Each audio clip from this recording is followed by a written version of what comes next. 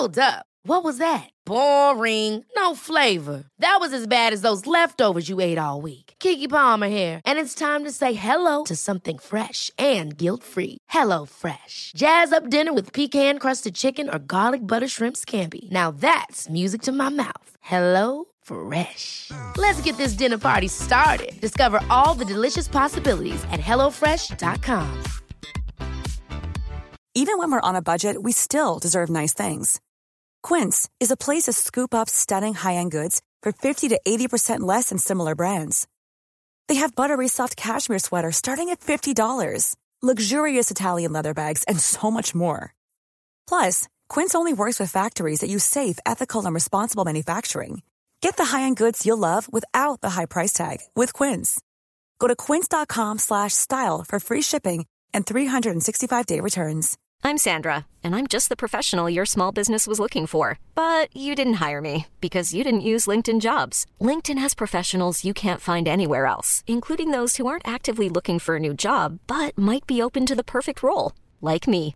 In a given month, over 70% of LinkedIn users don't visit other leading job sites. So if you're not looking on LinkedIn, you'll miss out on great candidates like Sandra. Start hiring professionals like a professional. Post your free job on linkedin.com/achieve today.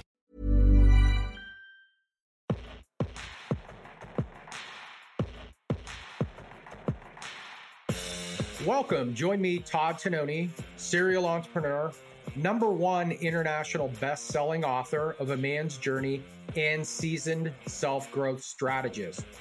My purpose is to help people create deep relationships by really connecting with presence and intention. Welcome to The Right Intention.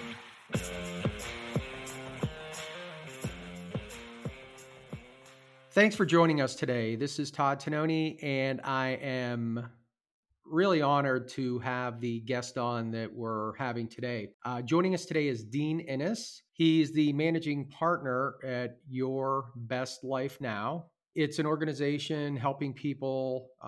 They have 4 core things that they teach, which is finance, family, fitness, and faith. And they really they talk about maximizing their best life through coaching, community, and once in a lifetime experiences. His unique background of business, law enforcement, martial arts training, at his core, he's an economist, and it gives him a rare perspective that enables him to really guide entrepreneurs, CEOs, and other top executives to new heights. He is someone that is one of my mentors and coaches, and quite frankly, has changed my life, the way I think about things personally and in business, and analyzing them rather than just jumping into them. And I've been waiting to get him on the podcast. Dean, why don't you introduce yourself a little bit better than I did and tell us a little bit about yourself, and let's dive right in. Hi, Todd, and thank you for giving me the opportunity to speak with your audience. My hope today is to bring value to them. You know a little bit about me, and after I spent 36 years in corporate America and being retired for the last 4.5 years, I've been able to do things that I like. And one of the things that I truly enjoy and love about my life is I get to invest time and my previous knowledge to help others do things better and faster than I did. I was also lucky to have some great mentors in my life. And, way before that movie came out about Pay It Forward, these guys taught me to do that. And I think that that's an exceptional way to live life. When people do things for you without expectation, that you should pass that along without expectation. And I've been very, very lucky in my life to do that. I worked really hard when I was younger, started working when I was 12.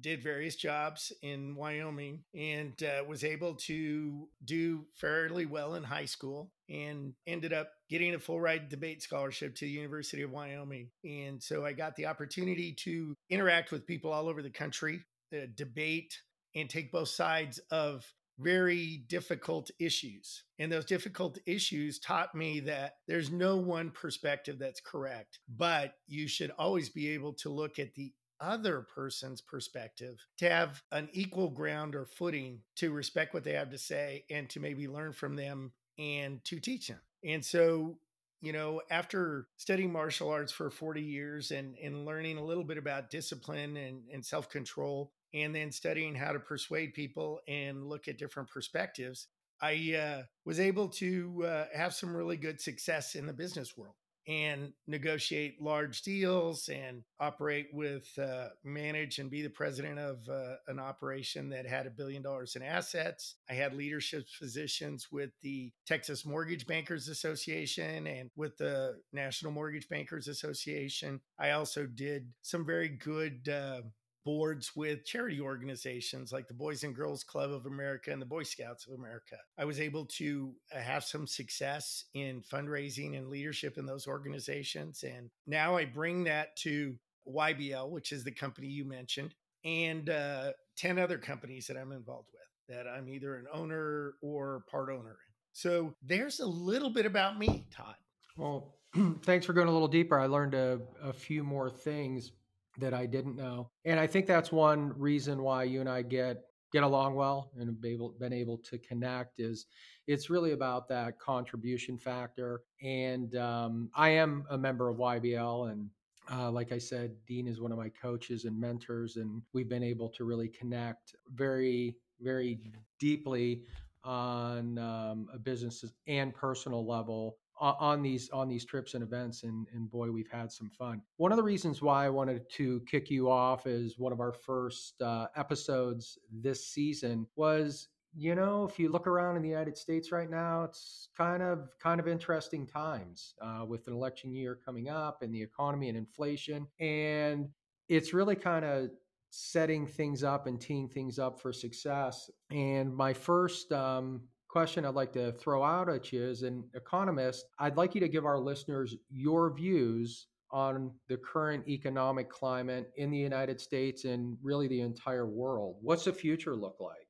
Well, I think that the one thing I would tell your audience is that the media that they get exposed to economic briefs and analysis from has an agenda.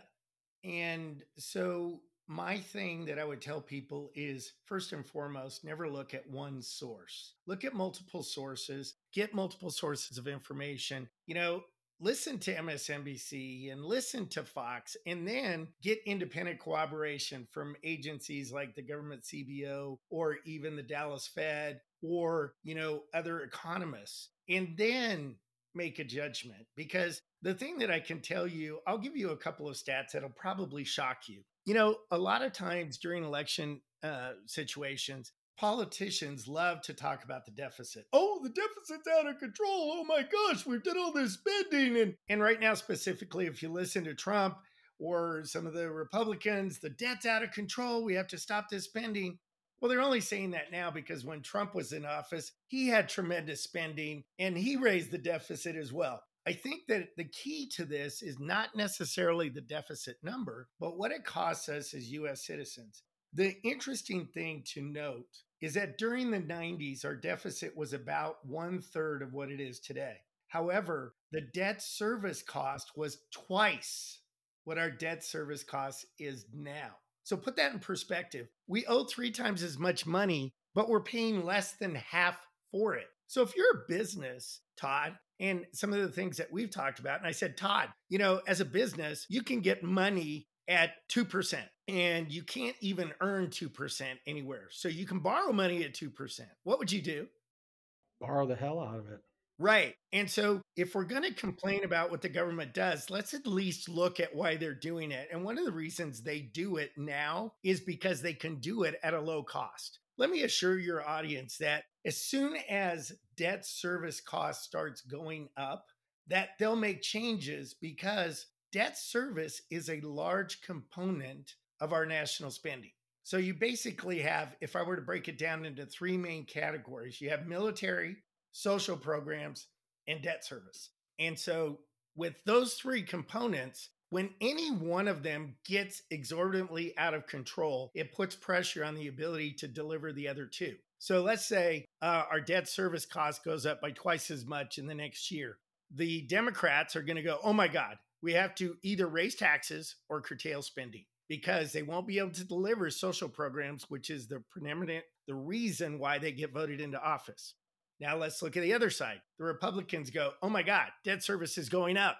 we have to do something. We either have to raise taxes, right? Or cut spending. Well, we can't cut spending in the military because that's the infrastructure that they support. So the reality is right now the government's borrowing because it is cheap. So as soon as it's not cheap, they're going to start being fiscally responsible because they have to, not because they want to, but because they have to. So that's the first thing I would tell you. Everybody panics about debt. I don't necessarily think they should be panicking. I think they should just understand what's happening and then talk to their representatives. Okay. The next thing is the dollar valuation. Everybody's like, oh, the dollar's not worth anything. It's crumbling. We're going to have digital currency and everything. Got to have the gold standard. Well, all that's crap. I'm just going to tell you this. The dollar is incredibly valuable, not only because it's the international currency, it beats Bitcoin, it beats the euro, it beats the Chinese yuan, it beats all of them. You can go to, and you have been with me, you can go to Greece and use dollars. You can go to Peru and use dollars. You can go anywhere and use dollars. And as long as it has that kind of value, then you need to understand that you're going to have variances, but the dollar is still going to stand up internationally. The next thing we could talk about would be inflation. Okay. I think that even though the government is telling you how low inflation is right now, and it is fairly low at 4% based on the way that they calculate it, and the way they calculate it is not extremely intelligent. Inflation right now doesn't include the cost of food and fuel. And if I were to tell you what most Americans need and spend money on, it's gas and food, right? But the core inflation that's quoted to everybody on the news does not include either one of those. And it's by design. So that's why I always say, don't just listen to the news, do some research and understanding. In 22, inflation they were saying it was 9 to 10%. But in fact, in fuel and food, it was in the upper 20%. So even now, when we've gotten inflation under control, the true damage is still hampering our economy. And this is where people need to understand. Wages have gone up between 4 and 5%, which is a fairly good clip. Okay, but let's say it's done that for the last 2 years. So that's really an overall increase in wages of 7.5%. But in 22, their real costs went up 29%. And through 23, their real costs still went up 4%. So you do the math. Despite the fact of us telling people inflation's under control, they're still having problems paying their bills, even though their wages are higher. And the truth is, it's because real inflation is not disclosed to them. And when they go to the grocery store, they're not paying $1.99 for a pound of ground beef. They're paying $5.25. And their wages went from 10 to 10.75. You do the math, Todd. I know you love math. Does that work out for most people? No, and it's funny living in Texas now. I'm a big fan of HEB, and wow, just to shop for a few days, like I got a bone-in ribeye the other day, like $30, It's crazy. and it tasted good, but holy mackerel, it's getting more and more challenging for middle America and really anybody to survive. What do you think the most common financial pressures are that people are going through right now? What are they today versus the last 10 years, do you think? Well, I would say a couple of things. Number one, real estate. And this is the other thing that people don't realize: the cost of real estate, the cost of food and fuel, okay, and wages. Okay, so that combination has caused challenges for the middle America. And let me tell you, when a president sits and gives a speech and says, when I sit at the table with normal folks, they tell me everything's going better under my administration. And I'm going to say this, because he just gave a speech yesterday on how well Biden economics is working. And I'm going to tell you, despite the fact that I said I understand why they're borrowing debt, inflation and debt has a negative impact on how Americans live. And the biggest problem that has really shown its ugly head over the last 18 months is the fact that Americans who had a savings account because of COVID, they weren't going out, they weren't doing anything, so their savings grew. Then they got money from the government for COVID. The government infused a ton of money into the economy for those people. Their savings blew up. So in 20 and 21, Americans had the largest savings they'd had in 30 years. Well, in the late 21 and 22, that savings evaporated. So it's gone. So what's happened in 23? Americans owe the largest amount in credit card debt ever. It's $1.1 trillion. And the impact of the government raising interest rates at a pace from 22 to 20, the beginning of 23, at the pace that they did, exacerbated that problem for middle America, because now not only do they owe $1.1 trillion, but they're paying the highest interest rates they've paid on credit since the 1980s. Average interest on credit cards, 29%. Yeah, I was going to say mid to high 20s. What would your suggestions be on our listeners out there that are one of these people that's sitting on a lot of credit card debt? If you are someone that was sitting on 40, 50 grand in credit card debt with these high interest credit card payments, what would your advice be for them to get out from underneath this so they could pay more than the, just the interest every month? Well, here's what Americans aren't going to like, because Dean's going to give them advice that he's given to customers over 40 years. When I was in lending, I dealt with this problem forever. So it's not a new problem. People have very little control over their spending. So the first thing that I tell people is set a budget, and live by that budget. So in other words, until you get grasp on this, don't be going to McDonald's. Don't be going to these places. Spend your money at home. And look, I know everybody's going to tell me, oh, I don't have any money. I can guarantee you, Todd, that if I make them bring in their debit card statement, they'll be remiss at how much wasteful spending they have on it, because all they have to do is go click. They put their phone up, they go click, Apple Pay, click. They don't feel the spending, and they do not understand, in order to have a benefit, there's going to be a little sacrifice involved. And Americans at their core hate to sacrifice everything. We want everything now. We want it quickly. And this is evidenced by the fact through 23, they took out all of their spending, all their savings. They've increased their credit card debt. And you know what? Christmas time, guess what they did? Spent even more money. So the advice that I give the Americans, get on a freaking budget, and then pick the highest rate credit card, pay the minimum payment on all your other credit cards, and throw any extra in your budget on the largest one.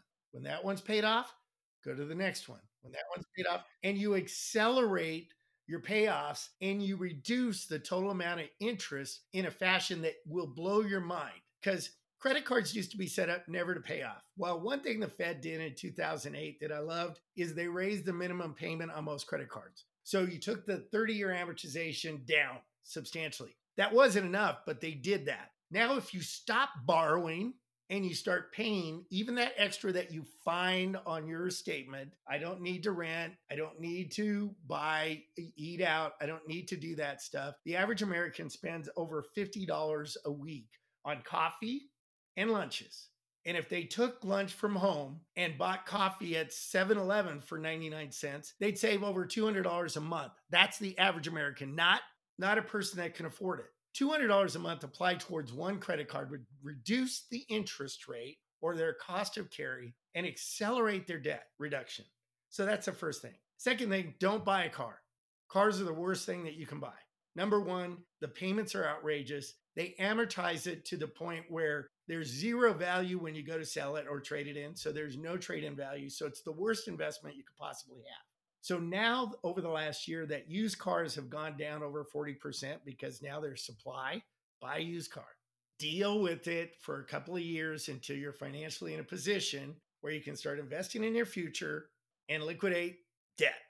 And I know that people don't like to hear that, but if you're a real man and you want to take responsibility of your family, or you're the head of a household and you want to do the same, then take responsibility for it and make some changes. They're very uncomfortable at first, but then they become very comfortable. When you see your debt start going like this, people start to get excited. They start taking ownership. It's the same when you're not investing in automatic investment vehicles, especially for Americans. If they took that extra money once their debt's paid off and put it in their 401k and their employer matches it, most of them have the opportunity to be millionaires by the time they retire. They refuse. Only 33% of Americans take advantage of corporate 401ks that are sponsored, and the vast majority of them add money to it. So, in other words, if I had 3% of my income and my company matches 3%, and I give it to the 401k, my tax is reduced by that 3%. So I save money there. And I just made 100% investment return because the company matches it, plus any investment return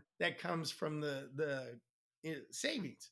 And what I tell most people is after the first iteration, they never miss it because then they'll get a raise. And if they take part of that raise and put it in their 401k and spend the rest, they feel good about it. And as soon as the second year rolls around and they see how much money that grows, guess what? I don't have to convince them to do it anymore. They do it on their own. Yeah, it's all compounding. And it's so interesting in different businesses I've been in over the years. I would see people, making a good wage, making more than a living wage, bonuses, etc. And they would need company advances. And you saw, and they were smoking, and they'd come in with one of the fountain sodas. And as I'm sure you do, have friends at work at these gas stations. The one of the most profitable things you can get is these fountain drinks, because it costs them literally just 2 cents, and they're charging like 99 cents or more for a big gulp, and they're always eating out. So you've got this whole compounding of bad spending habits. And you're so right, with people going out to eat at lunch, why don't you pack your lunch? Because it really is kind of pulling all that back and tightening your bootstraps, so to speak. Are any of you see a lot of these kind of, credit or debt consolidation companies like eliminate credit card debt. For someone that has a lot of credit card debt, does it make sense to get with one of these companies to eliminate it or negotiate debt down? Well, I think that the first thing that you need to realize is what they do. And even though lenders will accept those programs, this is what they do. They don't do anything miraculous and they charge money for it. What they do is they go to the creditors and say, hey, look, if you don't accept this debt repayment plan, this customer is going to file bankruptcy and you're not going to get anything because you're unsecured debt. So the creditor says, okay, we'll accept the settlement. Okay. So then they collect the money from the borrower and they pay the debtors. And for that, they charge between 15 and 20%. Okay. So you're paying them to do what you could do individually. Plus, your credit is going to reflect that you did not pay 100% of your debt. It will be called settled. Settled debts are far less beneficial to your credit history than paying your debt the way I recommended you pay it. To me, they're convenience options for people that have no control. The other thing that I've noted about that is once they use that program and they're out of the program, if somebody gives them credit cards again, they do the same behavior. So to me, I hate those programs. I think that they charge money for a service that you could do on your own. And secondly, I don't think that they change behavior well. What they do is give people in America another excuse not to do what they said they would do. You but get a credit card, you say you're going to pay it back. You get a loan, you say you're going to pay it back. When I was young, you're only as good as your word. If you don't follow through on your word, that tells me a lot about your character. Now, that being said, Todd, there are people with unemployment issues or medical issues that are things that are way beyond their control. That is what bankruptcy was created for. Not for anybody to use it, but for catastrophic events that cause you financial dismantling. And I have no problems when situations like that come up and they use that vehicle for that. Unfortunately, like everything else in America, it becomes a system to evade responsibility. Only 15 to 20, maybe 25% of bankruptcies are justified. The rest are because attorneys advertise you don't have to pay all your debt back that you borrowed, that you spent. Don't deal with collection calls. Well, let's think about that statement for a second. If you're getting collection calls, why are you getting them? People don't just pick up the phone and make collection calls. It's only when you didn't meet your responsibility, and I'm sorry. I'm tired of a whole generation that my generation created because I'm a boomer. And I saw my friends have kids when they were younger and they coddled them and gave them everything because we had to work really hard for what we had. And now we have a generation of people that don't feel it's their fault for anything that happens to them. And they don't feel they have to live up to their responsibility, even though they want everybody else to live up to their responsibility. That doesn't work for me. I completely we're cut from a different cloth. And when I had the financial devastation in my previous business, when we had an exit of licensees and them not paying us, we were $4 million in the hole.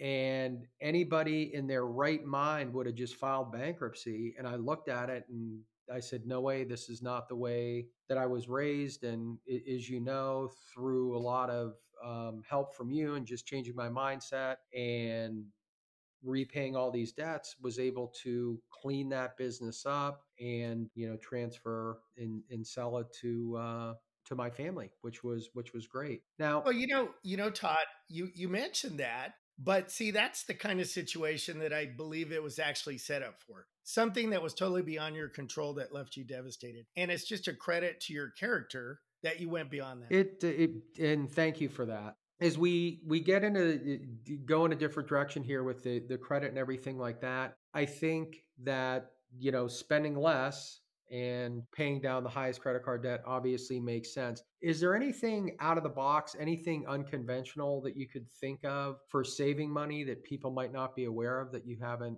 covered in other than spend less and pay the high credit cards down?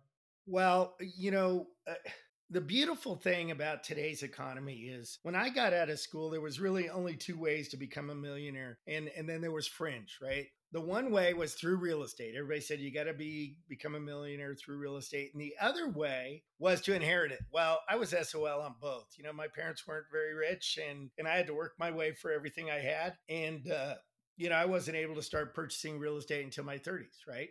The beautiful thing about today's economy is if you're willing to make some personal sacrifice in time, we have things like side hustles that are very flexible, being an Uber driver or doing some of that. We also have the ability to collaborate with somebody and come up with an app, a useful app, and an app that takes you some time to develop with a partner that's willing to invest their time and skill with your idea. Sometimes you can make a substantial amount of money on that. There's also things that you can do that I like, and that is things that you have now that are valuable to others. You can liquidate, and you can do that fairly easy via the internet. And it's something that we didn't have before. You may have something in your garage, and unless somebody was deliberately looking for it, you wouldn't have that exposure. So I would say there's ways to make money. Number one, side hustles. Number two, assets you currently have. Number three, and this one's important because one of the things I also recommend when I say debt reduction, and I talk to you about this, is getting together 6 months of bills of nest egg so that you can handle emergencies, because emergencies sink families in America. They blow out an engine on their car and that sinks them because they have to put it on a credit card. And all of a sudden they have this debt that they didn't have that was beyond their control. Those are the types of circumstances that I really feel for. Not just going to buy new clothes, but you have a family, you're trying to feed them, and your car breaks down. What the hell, right? Well, the only way to protect yourself against that is to start developing this nest egg. And usually I recommend people get to 3 months first, then to stretch it to 6. And one of the benefits of our current economy where interest rates went up is now you can actually put money in the bank or in a CD and earn interest. What a concept, right? At a pace of 5%. It's not a lot, but it leverages over time and it's something they can do. The other thing that I always recommend is, if you have a credit card and you use a credit card, find a credit card that has a cash back. If you do this, and this is one way where I think credit cards can be used efficiently, Todd. If you did all of your spending as a family on the credit card and you had a credit card that pays 3% back, okay? And you spend $2,000 a month on everything on your credit card. You pay everything out of your credit card and you pay it, you get 3% on that, okay? Now it doesn't seem like much, but it's $60 a month, right? And then you pay that credit card off at the end of every month with the money that you would have used to pay all your debts, right? Because now you're not using it as a credit card. You're just using it as a method of payment for all of your bills that gives you an itemized payment schedule. So it's like your debit card statement, only better because your debit card doesn't pay you cash back. So if you pay the credit card off every month, you pay zero interest, you get $60. That's $720 a year. I mean, if you do that, every little thing that you do can change your game. And I'll tell you a little story. You may not want to hear this or not, but my dad died when he was 57. I was 36. My dad was a typical American. He didn't have a good plan for his future, didn't have a good retirement setup, didn't have that kind of stuff. Didn't have a lot of debt, but when he died of cancer, my mom didn't have anything. So thank God I was able to be in a position where I could help my mom and still do that. But the reality is it changed my life because it opened my eyes to the fact that something could happen to me at any time. And where would my family be? And I would ask any man out there or any household, head of household, whether it be a woman or a man, I don't care, to look at that circumstance and say, what would happen to my family as the primary wage earner if I died tomorrow? And if that doesn't open your eyes up, then I can't help you. And what I would say is once that opens your eyes up, like it did with me, I started planning and little things back then. When I turned 56, all of a sudden were big things. For example, the place I was working when I changed jobs in 1999, right after my dad died, and that job change was because of that, but I had a 401k. And that 401k had $39,000 in it. I have not added a penny to that. Okay. I looked at it yesterday and I manage it once a year, make sure it's in the right place. It's worth $289,000 and I haven't touched it. $39,000, now $280 without adding a penny to it.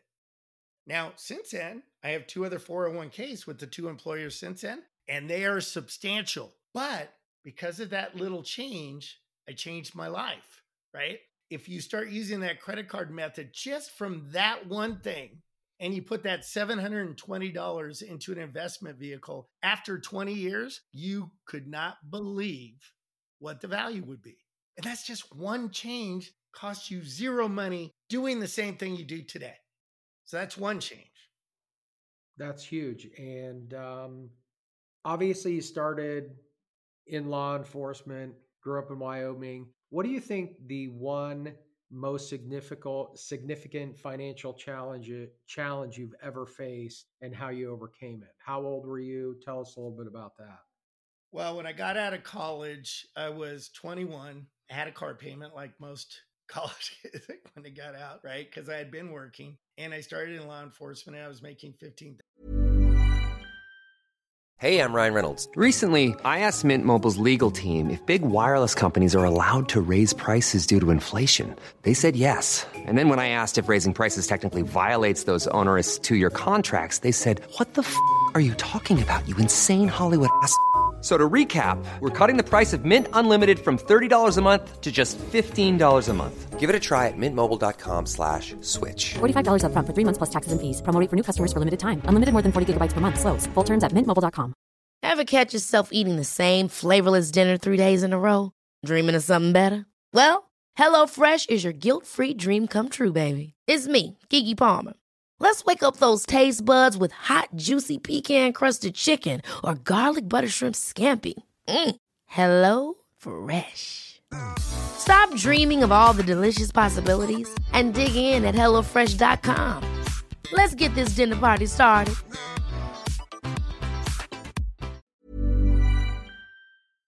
A year. Got shot at a couple of times, terrible shift work, all of this kind of stuff. And I'm thinking to myself, why the hell am I in law enforcement, right? So one of the things you come up against is you can live paycheck to paycheck. And that's what happens to most Americans. And that's why I can really speak to the average American, because not only did I work with them, but I was one of them. Now I'm not. So I can tell you how not to be what most people are today. And that's why I said, I give you that one little piece of advice, but here's another piece of advice. Look at your car insurance and go from $500 deductible to $1,000 deductible. See what the difference in your premium is. Stop with stupid subscriptions, Netflix, Apple TV, Spotify, all of those things. Give that up for 2 years. That's another $600. change your insurance. That's actually huge right now because car insurance everywhere has gone through the roof. That's another reason not to have a brand new car, right? You can have an older used car and not have to have comprehensive insurance. That changes. Most people are paying over $1,500 a year for their car insurance on one car. If they have multiple cars, think about that. They're paying $400 a month for car insurance. If they had 2 used cars, their car insurance would drop to $50 a piece for liability only because they wouldn't have to insure the full value because doesn't have a lien on it. Okay. So that takes them from 4,500 to 1,200. So already I've given you a way between the 760, the insurance, and some other things to put $300 to $350 more in your budget a month. Liquidate debt with that. It accelerates things. I got very good at that. On your home mortgage, if you get paid every 2 weeks instead of twice a month, and that's a big deal, right? Twice a month is 24 pay periods. Every 2 weeks is 26 pay periods. If you pay your house payment every 2 weeks instead of twice a month or monthly, you shave 7 years of payments off the back end. 7 years, Todd. I just gave you ways on a current budget where you can change your life if you choose to. The normal American, the person struggling with their bills. I sit up there and I listen to all these coaches and these millionaires, and they want to tell everybody how to be a millionaire. Well, let me tell you this. We calculated how many people have $5 million on the planet, and it's 0.00037. So anytime you're watching TikTok or anytime you're watching these, Instagram that tell you everybody can be a millionaire, think of that, because not everybody can be. But if you make a few changes that they never tell you about, have you heard any of that from these guys? Have you heard about those 3 things that I told you from any of those people that you're in that self-improvement space? Have you heard any of those 3 techniques for a normal person to change their life like that? No, that's why we wanted to have you on here today. That was smooth. I like that. Well, hey, that's the truth. And I would say, as you look the whole climate of this, that's some great information for everyone out there. And I know that we've used the house one on our mortgage and paid it down a lot quicker. As people are going through a lot of this stuff, it's going to affect them mentally. What's your recipe for people to strengthen themselves and their mental health while they're trying to get through these economic hardships that they're going through? Well, the first thing I would say is take ownership. Okay. Take ownership, stop the blame game, take ownership for those circumstances. The next thing is if you take ownership, it's easier to take action. If you look at your statement and say, why the hell am I spending, $120 on fast food a month or a week? Why am I doing that? And then start using discipline. And discipline is goal setting, right? And evaluation. And, it's interesting. We just came off of the 1st of January, and that's where most Americans set resolutions. And by the 17th through the 21st, they're already failing on them. And the first thing is because goal setting is not a resolution. Goal setting is something that makes sense, that's inside of your belief system. If you set a goal that doesn't match your belief system, then you will never, ever hit it. But if you set a goal and you say, I would love to be able to help my child with college, and that goal starts now, you'll be able to help your child with college, even if you start small. And knowing that that statement can change and evolve is important. But then you start taking steps and you see the results. Remember, I said that it's really important to be able to see results because then it feeds your ability to reinforce the goal. Remember when I said, hey, look, if it's $60 a month at the end of the year, you have $720 and you can see it. Or if you're investing 3% of your income and somebody matches it at the end of the year on your statement, you can see it. That positive reinforcement is critical to discipline. So once you set the goal, you put yourself in a situation where you can have small wins that become bigger wins. It doesn't have to mean I'm going to save $1,000 a month, because most families can't do that. But if you come up with a way to save $300 a month, in most budgets, that's a pretty big deal. And so you can see it, it reinforces it. The next thing I'll tell you about discipline is when you make a mistake and you go out to eat, don't say this will never work, because that's what happens with most Americans. They say, see, it didn't work. Instead, forgiveness is the most important part of discipline. If you say, oh crap, we shouldn't have done that. You did it on Friday night. On Saturday, you say, oh, we shouldn't have done that. We blew our goals. You go, you know what? We shouldn't have done that, but I'm not going to let it take me off my goal. I'm going to forgive myself for making that mistake, reassure myself that I won't do it again, and get back on track. Forgiveness. When people talk about discipline, they never talk about forgiveness. I've studied discipline, from martial arts to everything I engage in and all my goal setting that I teach and what I followed through with personally. But I know that every once in a while, I'll drop the ball. I'll forgive myself and get back on the horse immediately. So it's only a little blip, not a change in direction. Here's the next thing I'll tell you, and then I'll drop it. When you're evaluating your goals, you have to do it positively. And there's 4 questions, and you've heard these questions over and over again. Number 1, what did I do right? Okay. And I would say in that instance with the dinner, I'd say, for 5 nights, we didn't do that. So we only blew it 1 night. Number 2, what did we do wrong? We shouldn't have went out to eat. This is why it threw us off our budget. Analyze it. Number 3, what are we going to change? And so you say, obviously, well, don't go out to eat, right? But I always ask question 4, and this is the one that will help you not make the same mistake again. And that is, if I make this change, what do I anticipate from that change? And if you just say, I won't go out to eat again, it will happen again. Instead, I would say, we drove by our favorite restaurant and we got weak and we went into it. So next week, we don't drive by the restaurant anymore. We remove that temptation. That question number 4 made the choice of number 3 much better. So it's not about, we're not going to go out to eat. It's about, you know what?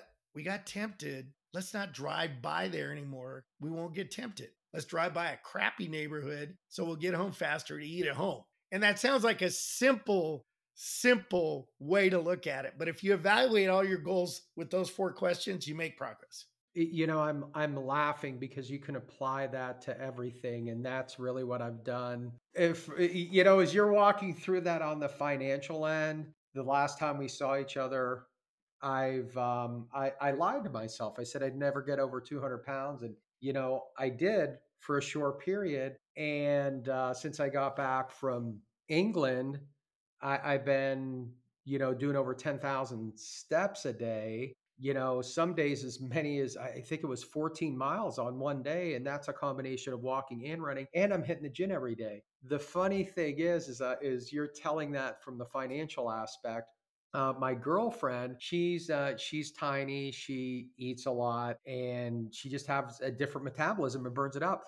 And the other day, as I'm jogging to the gym, I send her a message and I'm like, hey, I can just feel you're having an amazing day. She goes, oh, I am. And she sends me a picture from Cold Stone Creamery of she's eating ice cream. She goes, you want some? I said, no. And is she might have dessert after we have dinner some of these nights. I'm like, no, I'm good.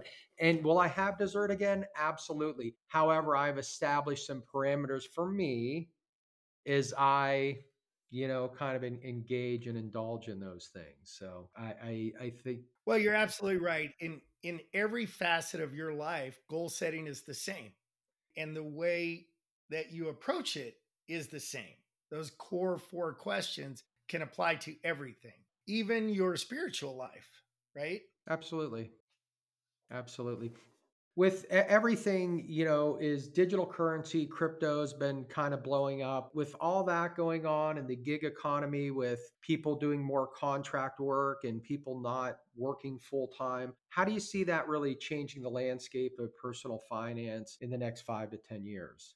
Well, I think that you'll see more people understand that they have the flexibility to make more. I see the troubling aspect of that is the government getting involved already to limit that ability by making employers who subcontract treat those gig economy people as full-time employees. Well, as soon as they do that, two people lose, right? The employer lose because they have to spend 30% more on benefits to somebody that doesn't really give them 40 hours a week traditionally. Secondly, if you're going to pay that subcontracted employee as a full-time employee, you're going to lose the ability to want to do that. So you're going to have less contractors. That's by design. The government loses control when people can find different ways out of the ordinary to make money. And if I don't care what side of the spectrum you're on, you do not want the government controlling how you can make a living for obvious reasons. It's like I said, you know how many Americans now have side hustles to make ends meet, right? So they have their regular job, but then they have to do side hustles.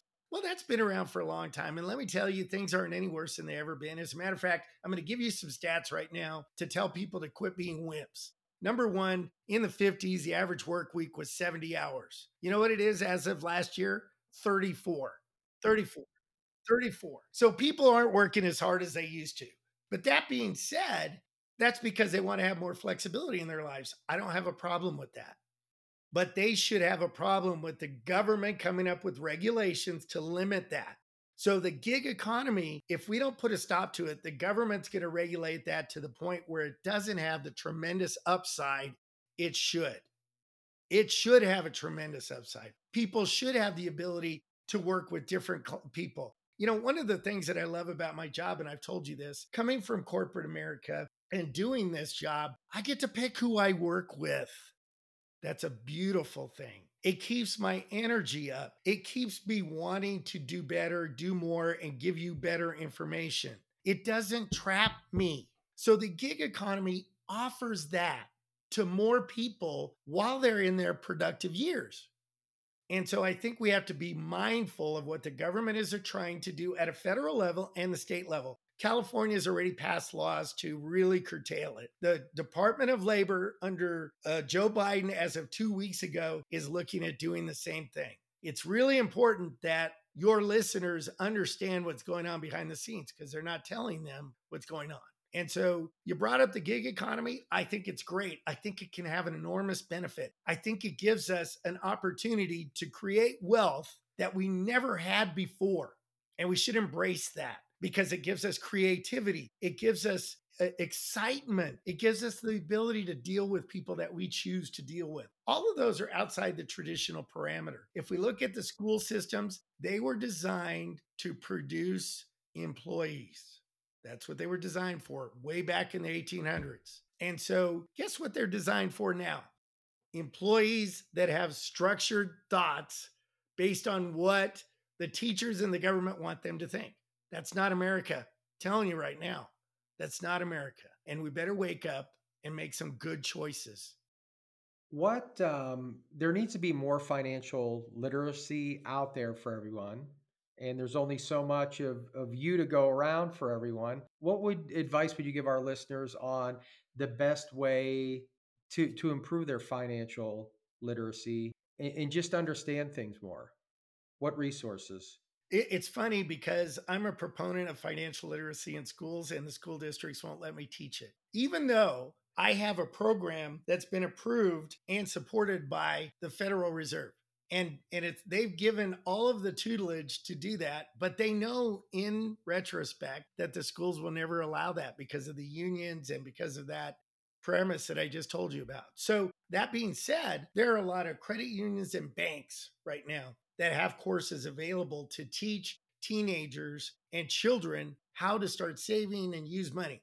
If you're a parent, the YWCA and the YMCA have credit counseling courses that do not require you to turn over to consumer credit counseling, which I wouldn't recommend, but they talk about budgeting. They talk about the harms of credit cards and the decision to make good financial decisions. You know, there's radio shows out there, and without saying anything in particular, I know that Dave Ramsey has a show out there that preaches some similar things that I preach. and they do it on a regular basis so you can learn nuances and stuff. Now, I'm not telling you you need to do that. I'm just saying that there are options available if you so choose to learn about financial literacy. One thing that we have in our life now that we didn't have before, in 1981, I chose to go into computer science. And they got a new computer in 1981. It was called a Cyber. It was the same thing that Saudi Arabia bought for their defense. And I thought, okay, I'm going to go there. It's a building, right? And I had to do punch cards to do my program. You know what we have today? We have this little thing called a cell phone, and it has more computing capability than that building did in 1981. And you know what Americans use it for? TikTok, to laugh at people and to see people scantily clad and to look at, what's on here though? If you look up financial literacy on Google, you're probably going to get 2 million responses. It's going to take you a little effort and maybe some discipline to hit it and read it. Amazing information today. I think we've gone in a lot of different directions. As we wrap things up, is there anything else that you'd like to share with our listeners? I think I know I got just a huge brain dump of stuff here. Todd, I didn't know where we were going to go today, and neither did you. The one blessing I have is that I'm a learner still today, and I'm also a teacher in my heart. So I love to teach. So whenever I can, I can. But one thing that you do much better than I do, and that your listeners should be grateful for, is you teach mindset and mindset and positive outlook combined with the information that I gave today is a powerful step forward for people to take when they look at their debts and they say, how are we going to get to next month? And how are we going to get to next month? And then you say, look, first things first, be a man, be positive, or be a woman, be positive, take ownership for your mistakes, and then look for that first incremental change. If it's using one credit card and getting all the cash back I can from it and paying it off every month, and then liquidating the next credit card with the extra money I have, and then liquidating the next credit card. And every month, bring your family together at the dinner table and say, we didn't go to Red Robin this month, but guess what? We owe $1,000 less on our credit cards, and celebrate that. And have everybody at the table celebrate it. Because when everybody's in tune with the family getting better, you have a lot less resistance. You don't have the kids saying, can we go to McDonald's? Because they know that in the end, it's not McDonald's that's going to change their life. It's the fact that in 3 years, you're going to be able to put $1,000 away a month to help them in college. And if they can see that and you give that to them and you give them that positive mindset, it's just like in business, right? Alignment. If everybody's in line with the direction that you want to go, it helps, especially with the family. When your kids support you with whatever you're doing, you feel like Superman or Superwoman. You do when they support you, but they can't support you if you don't teach them and give them some understanding of why you're doing it. Not just because, oh, dad's mean. He's not like, no, dad's looking out for our future. Dad cares about us more than anything we could do, or mom cares about us more than anything we can do. So not discipline, not the techniques, but discipline, the techniques, alignment, and your family operating as one with those goals in mind. And then celebrating the wins and getting support when you lose a day, forgiving yourself and getting back on the winning track.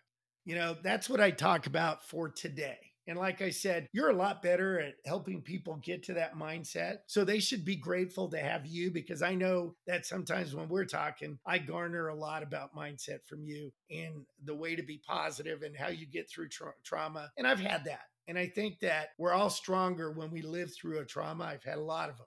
And if you look at it as a normal American, which I was, and I'm glad that I'm in this country, because there's opportunity to be better today. More opportunity than before. And people need to focus on that and look for those opportunities. Well, I love that. And a couple of the little things there is celebrate. It took me years and years and years to really celebrate my accomplishments. The unity of the family, beautiful, magnificent. And I preach a lot about, self-care, self-forgiveness, and really loving yourself first. I'm a completely different human being of a version of I was, 5 or 10 years ago. I'm not going to give everyone your personal cell phone number, but in all seriousness, what is the best way for our listeners to reach out to you if they want to talk to you about YBL or any of the other services that you do? I have an Instagram page, and it's DJ_Crusade. And then I have my Facebook page, which is Dean Inniss.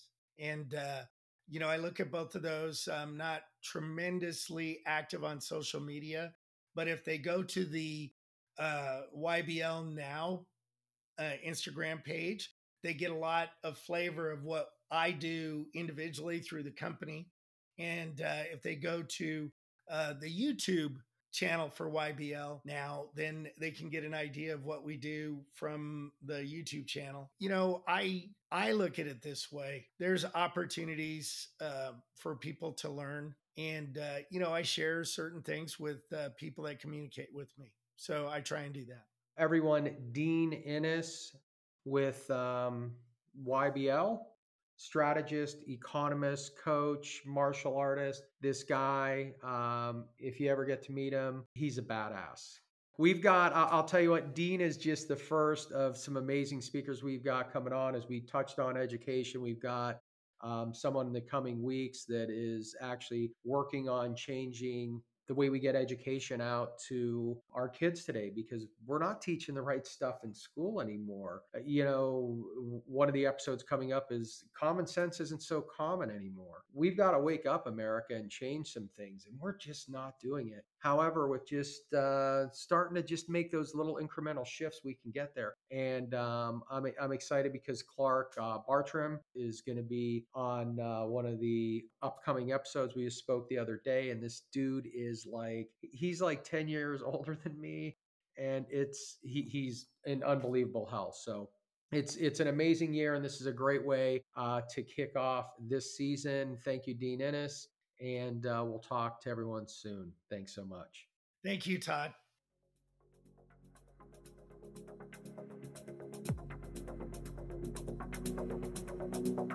Thanks for joining us at The Right Intention. If you enjoyed today's episode, please subscribe, rate, and review the podcast on your favorite pod player. If you'd like to connect with me on social, you can find me anywhere at Todd Tononi. If you want to contact me directly, you can reach out to me at toddtononi.com. Together, we can create a ripple effect of positive change in the world.